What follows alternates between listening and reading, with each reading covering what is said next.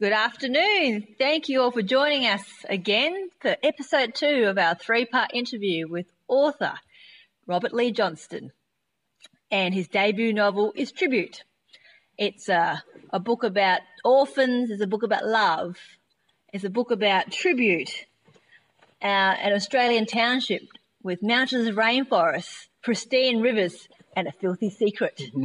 Welcome, Robert. How are you? G'day, Georgie. I'm good. How are you? Good, thank you. Sorry about the weather today. It was all sunny when you arrived, but now it's all overcast and raining. It was lovely when I came. The sun was out, the deer were out. Yep, we got crocodiles. Yes, there's a couple of crocs and the dogs were running around happy. And yep, turkeys and geese. The radio technician bought his, what do you call those things? The drone. The drone. Yes. So we got a nice photo of the crocodile. Dogs didn't like the drone, did they? No. They were going off. I've never been able to get that close to a crocodile for a photo. So didn't faze him one bit. No, he wasn't worried at all. But yeah, I reckon you would have got some good photos today. Yeah, I'll be keen to see them. Excellent. Well, we're expecting them to see you on your Facebook page, perhaps. Okay, I'll do that. So, part 2. Last episode, we talked about how you came up with the book and the themes within the book. Yep. And it's just about you as an author, being this your debut novel. Yep. And so I thought this time perhaps would focus more on the book itself. Okay. The characters, the villains, the children, and the animals that you capture in the book. Okay, sounds fine with me. Okay, so let's start with bugs. Bugs. Oh, should we kind of finish with bugs, didn't we? Yeah. So no, we'll just kind of, bring him back into the picture. Okay. How did that name come about with bugs? Oh, well, that's actually a female friend of mine. She believed when she was younger, after her parents told her if she ate more carrots, she'd get big breasts. So she was constantly eating carrots all the time and checking each day how much her boobs had grown. And I thought that was just a wonderful nickname. So I've used Bugs, the female, in there. So hi, Bugs. Thank you for letting me use your name. And did it work? Did it work? I'd let her say that. But they grew. She was a child when this happened. So, yeah, she blossomed. That's a great story. Yeah.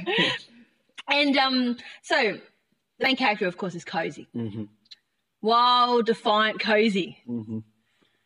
Kind of mate that you would like to have, except that he'd probably turn a drama into more of a drama sometimes. Yeah, Cozy's one of these characters that has the ability to get offended by what you are even more so. If someone hurts you, he'll be the guy out there backing you up or fighting for you, which is great sometimes. But he's kind of that mate that will defend you even if you're wrong.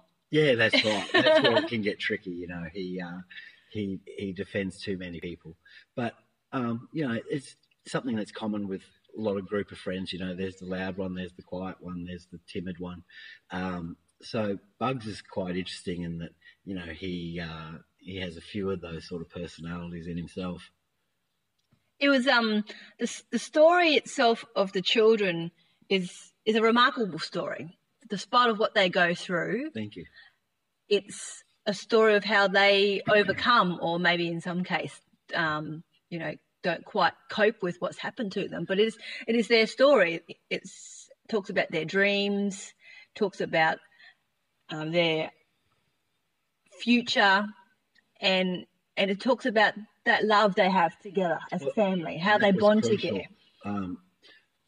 Because Australian boys generally, throughout my generation, adopted their friends as family.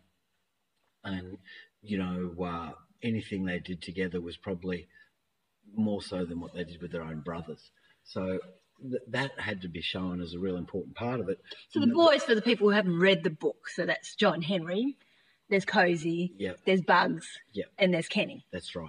And so even with the girls included, Jenny and Evie, you sort of work out that these kids haven't got any real direction with love and friendship and stuff like that, but still they manage in such a beautiful way. No one's ever shown them how to love or be loved. So they figure it out for themselves. And despite the situation they're in, which is Dickensian, What do you mean by Dickensian? Well, it's larger than life, and you know, the draconian characters. They're evil to the core, and that really helps mystify the children a little bit more, because they have such a big, large part of their life that still, with all this hatred around them, they manage to find love and discover friendship and all these things that they had no right to really discover. Well, I have to admit that I had a little bit of a crush on John Henry. John Henry. Was that meant to be like that he was a little bit of a heartthrob and perhaps bit Mills and Booney? Can I just read a little bit in this book? Oh, I got the book out. I'm just going to find the right spot. But something about his dreamy eyes. Okay. The way he melted. And I just got to find the bit, actually. But how did you do that with a character like that? How did you make him attractive to females? Well, I just wanted him to be commanding, and so he had a beauty of his own. He was at a time in his life there where he was still quite innocent, so he still had the beauty of youth on his side. And I wanted females to fall in love with him, and that's really kind of hard, because beauty to a female is individual. Henry's eyes would remain brave, a sunset of melting chocolate and soft down feathers. That's lovely. Yeah, thank you. But he it's making me blush a little bit. You seriously had a crush on him. He smelt like the boy angel who fell from heaven. What girl would not fall in love with someone like that? That's nice. But yeah, he's a good figure in there, because he's the one that stayed level-headed throughout the whole thing. This boy. Yeah, that's right. And that's the sadness with any death or anything that happens to children that are young and they've got talent, you know, the what-ifs and the what could have beens. And, of course, he was there was my dogs barking in the background. He was the shining light in those boys, if you like. You know, their touchstone with common sense. And he was perhaps the only boy in there that did have the common sense, didn't he? Yeah, he had a really good heart. And all the children have got great hearts. Kenny's got a great heart. He was my second favourite. Was he? Yeah. Well, Kenny'd be happy to hear that, because he actually exists, and he gave me full permission to use his character in the book. So I keep it pretty true to life with Kenny, and so he's exactly as I've written. And thanks, Kenny. Hey, Kenny, thank you. I hope you're listening. But yeah, and his character is wonderfully innocent. I like how he runs away from situations, like from girls especially. Yeah. Well, he's been renowned from that all his life. He was a very cute kid, so you know. You want to squeeze his cheeks. Yeah. Oh, and kids have done that since we were, 8 years old, 9 years old. Girls used to send their minions over and get them to meet girls in the music room, and poor old Kenny'd wander in there and get kissed and nearly have his head ripped off by all these beautiful women. And that's like the story of Evie and Kenny. Exactly that, except it wasn't Evie. There was a girl at our school, and Kenny still rubs it into us all that, he kissed her and we didn't. Good on you, Kenny. Yeah. You didn't run away from that one. No, but he also panicked and crapped his pants a little bit too. He didn't know what to do. And those outbursts of Kenny, well, we don't want to say too much about the real Kenny, but these outbursts, well, they're true to life. Everything could be all quiet, and Kenny will just come in and be at full volume and in tangents that you just wouldn't recognise or know where the hell he came up with. So it's a real beautiful thing, and it quite often keeps you on the edge of your seat. And Kenny's anything but dull when it comes to coming up with different subjects. So I tried to have a character like him, because he's very honest when he gets loud. So, sounds like he's highly entertaining. Yeah, I enjoy his company, yeah. And I've known him since I opened my eyes, so, he's always been there and been around. I could just picture him running away like Johnny Depp does in the Pirate of the Caribbean, their arms up and on his little tippy toes running away. It's a very, very good description, when he had dreads. He looked like Johnny Depp before Johnny Depp did. Is he as good looking as Johnny Depp? Well, that's subjective again, but I don't think he struggles in the girl department. Now, talking about girls, we spoke about Evie a little bit. Yep. Evie's a strong character. She's like the John Henry of the girls. Yeah, and I decided early that I needed some powerful women in this book, and it was a really big challenge for me because I'm not a woman. And you did well there. Thank you. It was a real struggle, and I threw a lot away because I wasn't confident with it. And I mean, you don't get to know much about Evie, but I guess you can sort of interpret what she's like from her actions. That's or right. her inaction, perhaps. Yeah, because Evie's the quieter one in the background, and she's the thinker and not the talker. So most of the dialogue that you'll see in there is rare with her talking. She's the one listening all the time, and you can really sort of feel her anger and her disappointment in Cozy in that scene where they're in the courtroom. Yeah, and that's where you start to see a little bit more about Evie. She was always just the one that that doesn't get noticed. Well, was that purposefully done that way? Before peer pressure and stuff like that, but she just wasn't susceptible to that, and so she saw how scarred the boys were and how unforgiving they were, and she knew she could go down that path. So you could argue that she saw where that was going to take her if she kept continuing down that road, and she was the one smart enough, and with her loss, she needed to get away, and she always was going to get away. And there's a motherly element to her too, perhaps. Very much that is part of her. She has that mother goose in her, and that's a very feminine trait that I know with a lot of my friends. And, but she's also got that roughness that makes her especially Australian. And she was a really good contrast, I guess, to Jenny. Jenny beautiful, especially. Delicate Jenny. Yeah. Girly. Yeah, and the feedback I'm getting from fans is, they love the girls and that. And she was the youngest, wasn't she? Guys, yeah. And she, we're getting lots of males reading, and oh my God, I just wanted to grab Jenny and pick her up and run away with her and protect her and take care of her for the rest of her life. And that's all she wanted. She really wanted someone to love her, but it was also her biggest fear because she'd never seen or known it or trusted it. So, her tortured mind was her own, and it had come from tortured places, but she couldn't see outside it. And that's where Evie is so beautiful in her own way, because she has a different mind altogether, and it's a mind that shouldn't rightly be there. She's been through the same traumas, but she's got that fortitude and that intestinal gut feeling about things. So I'm really happy that people are responding to the women characters, because I did want them to be powerful in their own ways, and I think they are. The response I'm getting from people has been good over them. So with Cozy, mm-hmm. the main character, Cozy, mm-hmm. is he like you? Yeah, he's a lot like me. The line between fiction and truth there probably gets a little bit blurred at times.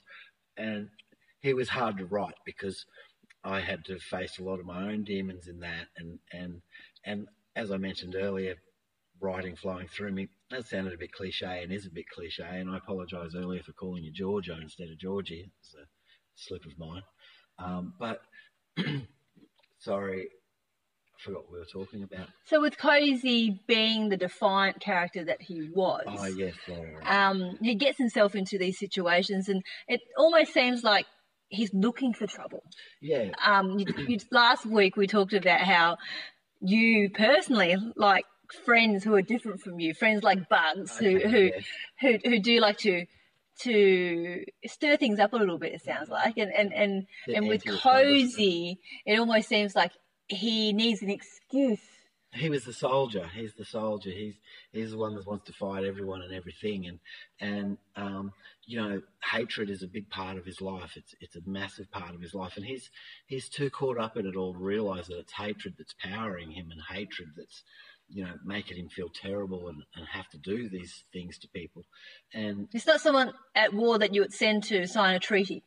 No, not at all. Cozy's the person you send away to the pub while that's all happening and hope he gets too drunk to remember what day it is.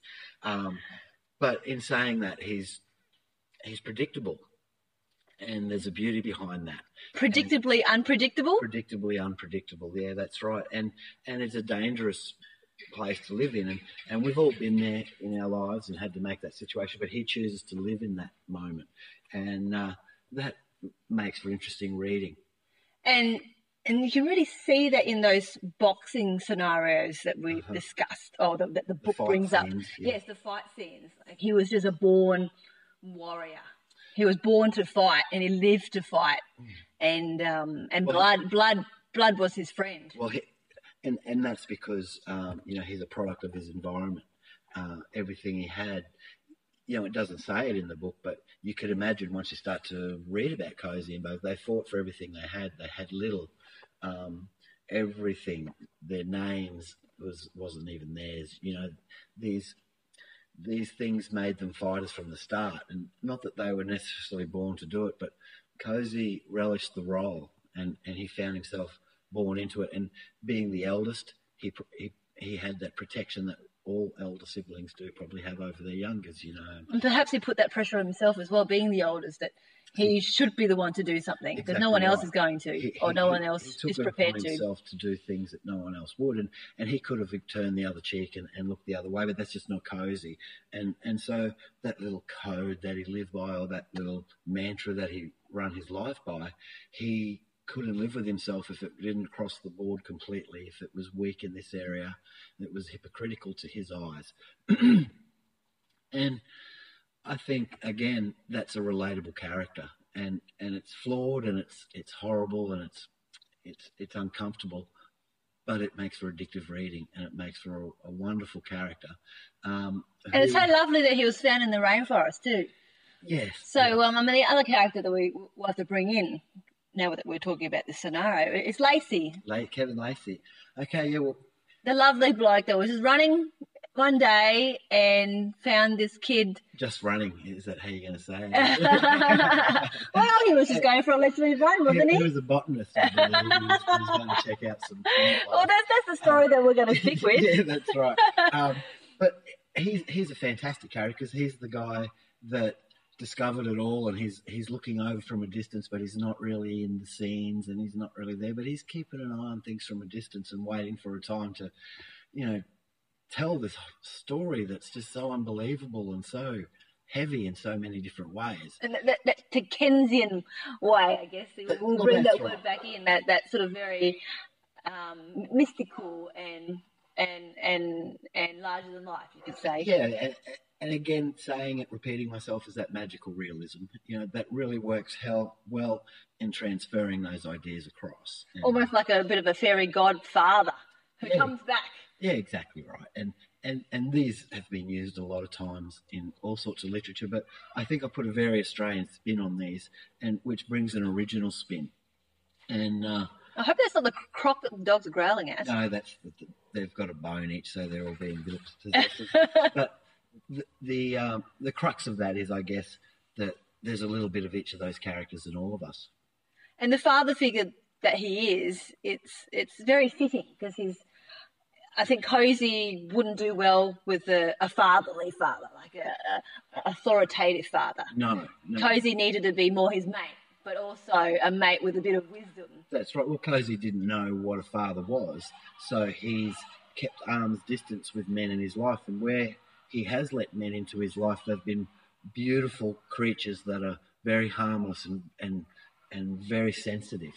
And even though Cozy is the rough and tumble character there, he has a massive sensitive side and a massive understanding of language and how that language can be used to predict his situation and understand his situation. It's one thing to be in a hell of a mess and not really know you were in a hell of a mess. It's another thing completely to know the mess you're in and recognise, and it takes bravery sometimes to recognise true trouble. Well, another father figure that was in the book, that's not in the book, would be Tom Waits. Tom Waits. I don't know much about Tom Waits. I had to YouTube him and download some of his music. He's a different beast. He is. I think I'm getting round to liking him. I can't say I'm 100% fan. No. I am a fan. Sorry, but I wouldn't say that he'd be my favourite artist. No, but be warned, he somehow Grows on you? Yes. And even you look at him up, it's the start of a slight addiction that's going to start creeping into your life. He's so romantically poetic, and he does one thing that I've tried to emulate in my book, and that is write darkly about light things and write lightly about dark things. And he does that magically. He'll put a voice to a song that should be beautiful and a lullaby, but with the right amount of pain and sorrow, he turns it into something else. And I'm a fan of that. I can't tell you that I absolutely love all his stuff either. There's some new stuff that I can't get my head around, but there is a ton of stuff I can, and he touches a part of me that no other musician can. I like what he did to Waltzing Matilda. Yes, yeah. And I guess that's probably where Matilda's name comes from too. They're a big part of that, yeah. Well, he is a big muse for me, and how he twisted an Australian lullaby, or it's not a lullaby, a national anthem for us, into something slightly different, always piqued my attention. And without the book, without Tom Waits' quotes and permission to use those quotes, I don't think it would be the same. And I think he felt the same too when he read it and gave me the permission, because it's so beautifully written. There's no other words I could use for those quotes. He's already explained it so perfectly there. I can't add to the 3D sentences that I used of his to make them any prettier. And his storytelling is second to none. Yes, it's not just a song about something. It's a story. Yeah, and he has that ability to sing from a female perspective with a male's voice and bring that little more depth and sorrow and pain into it. And not many performers can do that. No, they can't sort of pull it off like that, can they? That's right. We spoke before the interview about how he sings certain songs that just wouldn't work with other artists trying to pull it off. But there's a brutal honesty about Tom Waits, and he doesn't care if you like him or not. No, that's true. And that was really the stepping stone that I took off on. You know, you can butter things up and you can soften the blow, but he has never, and I think it makes it all the more effective. It's kind of similar to Paul Kelly in that way, where it is a story. It's a yarn. And telling it from a female's point of view. Well, and the only difference between him and Paul Kelly is Paul Kelly's an Australian storyteller, so they sound Australian, and Tom Waits is an American storyteller, so they sound slightly American. But once you sort of wrap your head around the themes, they're all universal. And, you know, when he sings about a broken heart and, you know, the truck breaking down, that's us in our HQ holding utes and our Toyota Land Cruiser. You know, there's a universal effect there. And, I'm getting drooled on by this big dog. Go away, Georgie. Is his name Georgie too? His name's Georgie, I'm sorry. That's why I was a bit uncomfortable saying your name at first. But, he's a giant. I have just got drool all over me. Yeah, and he's a little bit of a ladies' man, this dog. You see how handsome he is. Oh, he's lovely. What kind of breed is he? He's a cane Corso. Oh. And he's 80 kilos of womanizer. Going back to Tom Waits, sorry. Well, you know, and dogs in my... just as we're interrupted by Georgie, yes. trying to remind me to mention dogs. Oh, yes. I've written a couple of dogs in there and the dingoes, and I love the way they've turned out, and I'm getting lots of feedback from my fans that they love the dingoes and they love Stirrup. So that's a dingo at the front of your book, is it? That's half a dingo face. It looked like a wolf to start with, because I was thinking, what does a wolf have to do with this man in the front? And yes, I thought at first it was a horror sort of a book. It's one of those covers it lets you make your own mind up. I don't like to tell people what is what. They can figure and make their own assumptions, and it makes the book I feel it rewards the reader a little bit more when you have things like that, a cover that makes sense after you read the book. And I'm hoping that I've sort of reached that goal. It was a lovely analogy of the pack of dingoes and the kids as a pack. Yes, and I couldn't really keep that out of the book. It had to be in there written like that, because this cozy recognised that he was in fact a pack member. These family members of his, they weren't necessarily related, but they were a pack, and that's just another word for a tribe or a gang or what have you.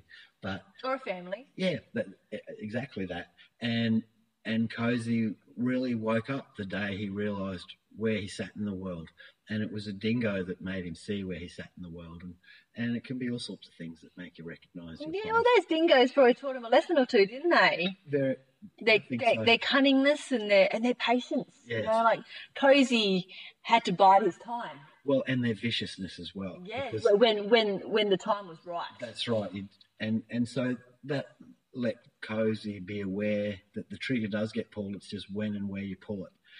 And he was shocked by them, and he was scared of them and all those things, but he ultimately respected them and recognised something in himself there. And I think that really helped the boy grow.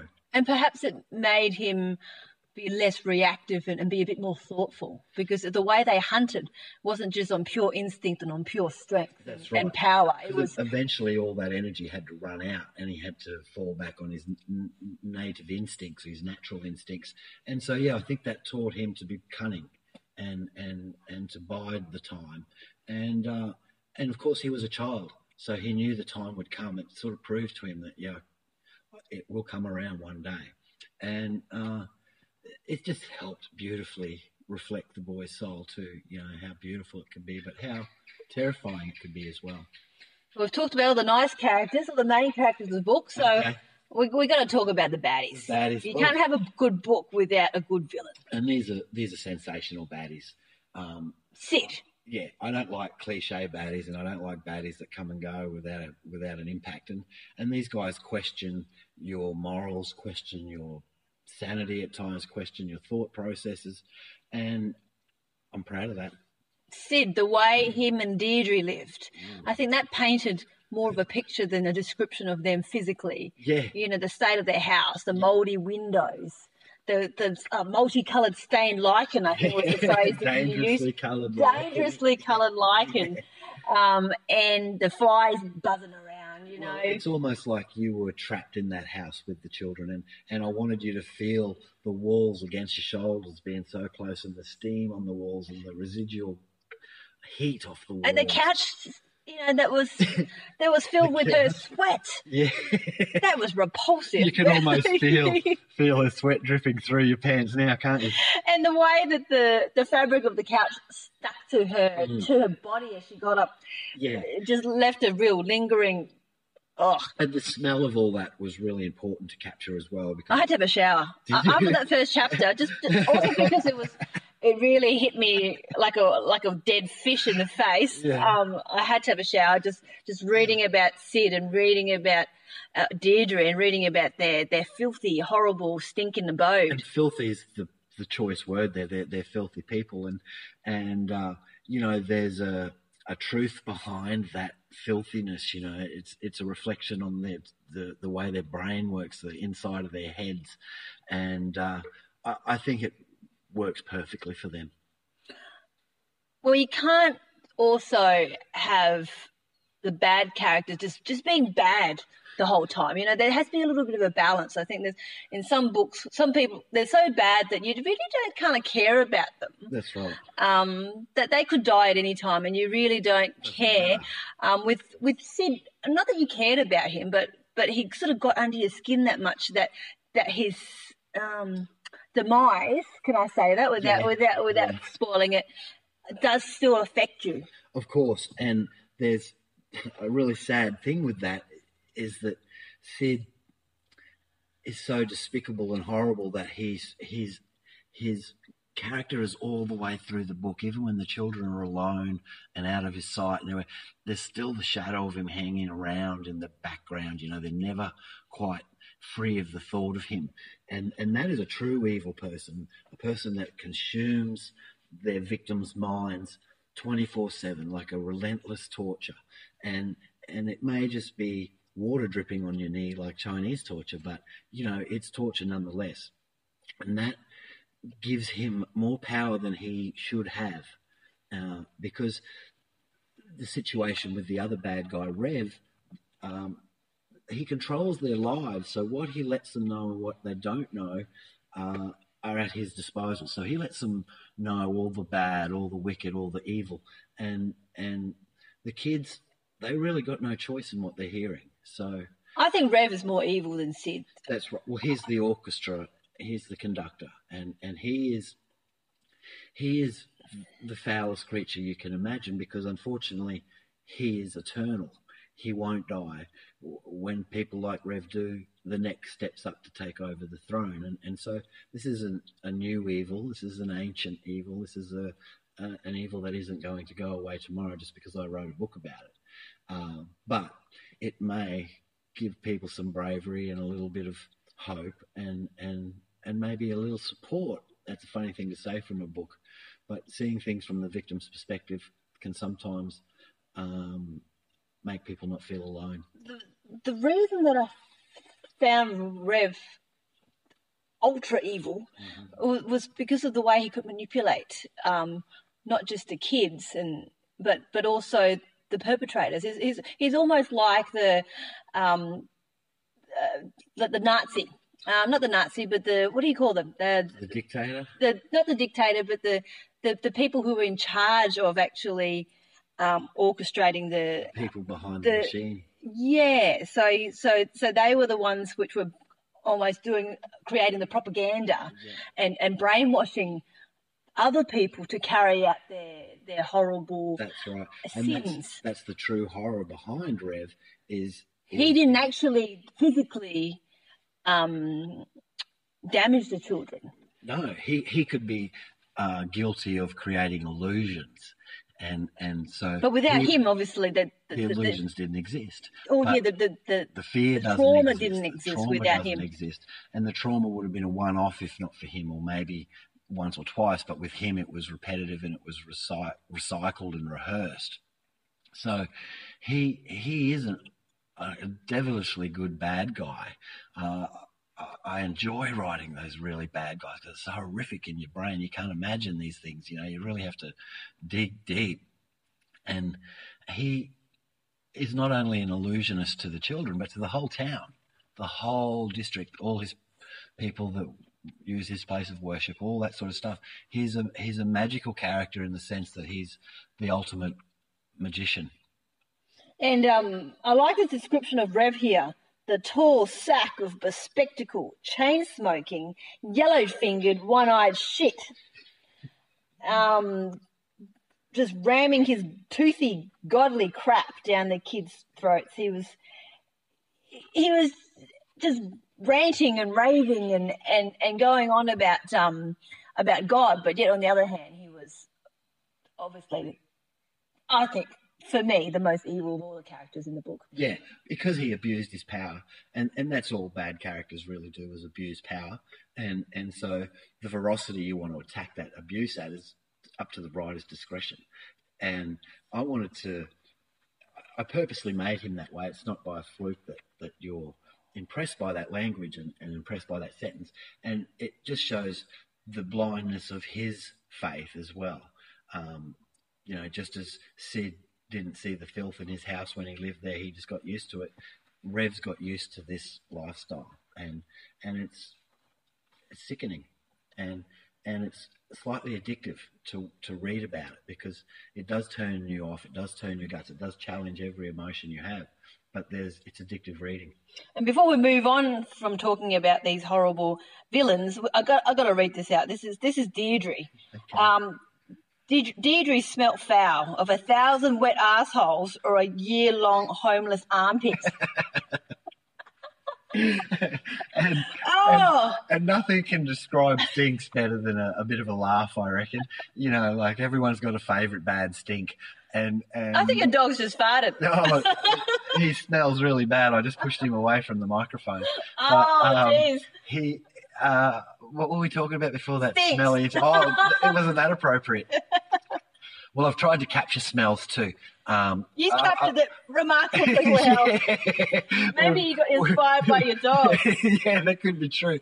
But sorry about the gagging. But they do play a powerful part in your senses when you're reading. I love books that involve all your senses, smell and taste, of course. So I'm really happy that I could talk about such a disgusting thing in that subjects, but still shine a little bit of a giggle in there as well. We're going to have to wrap it up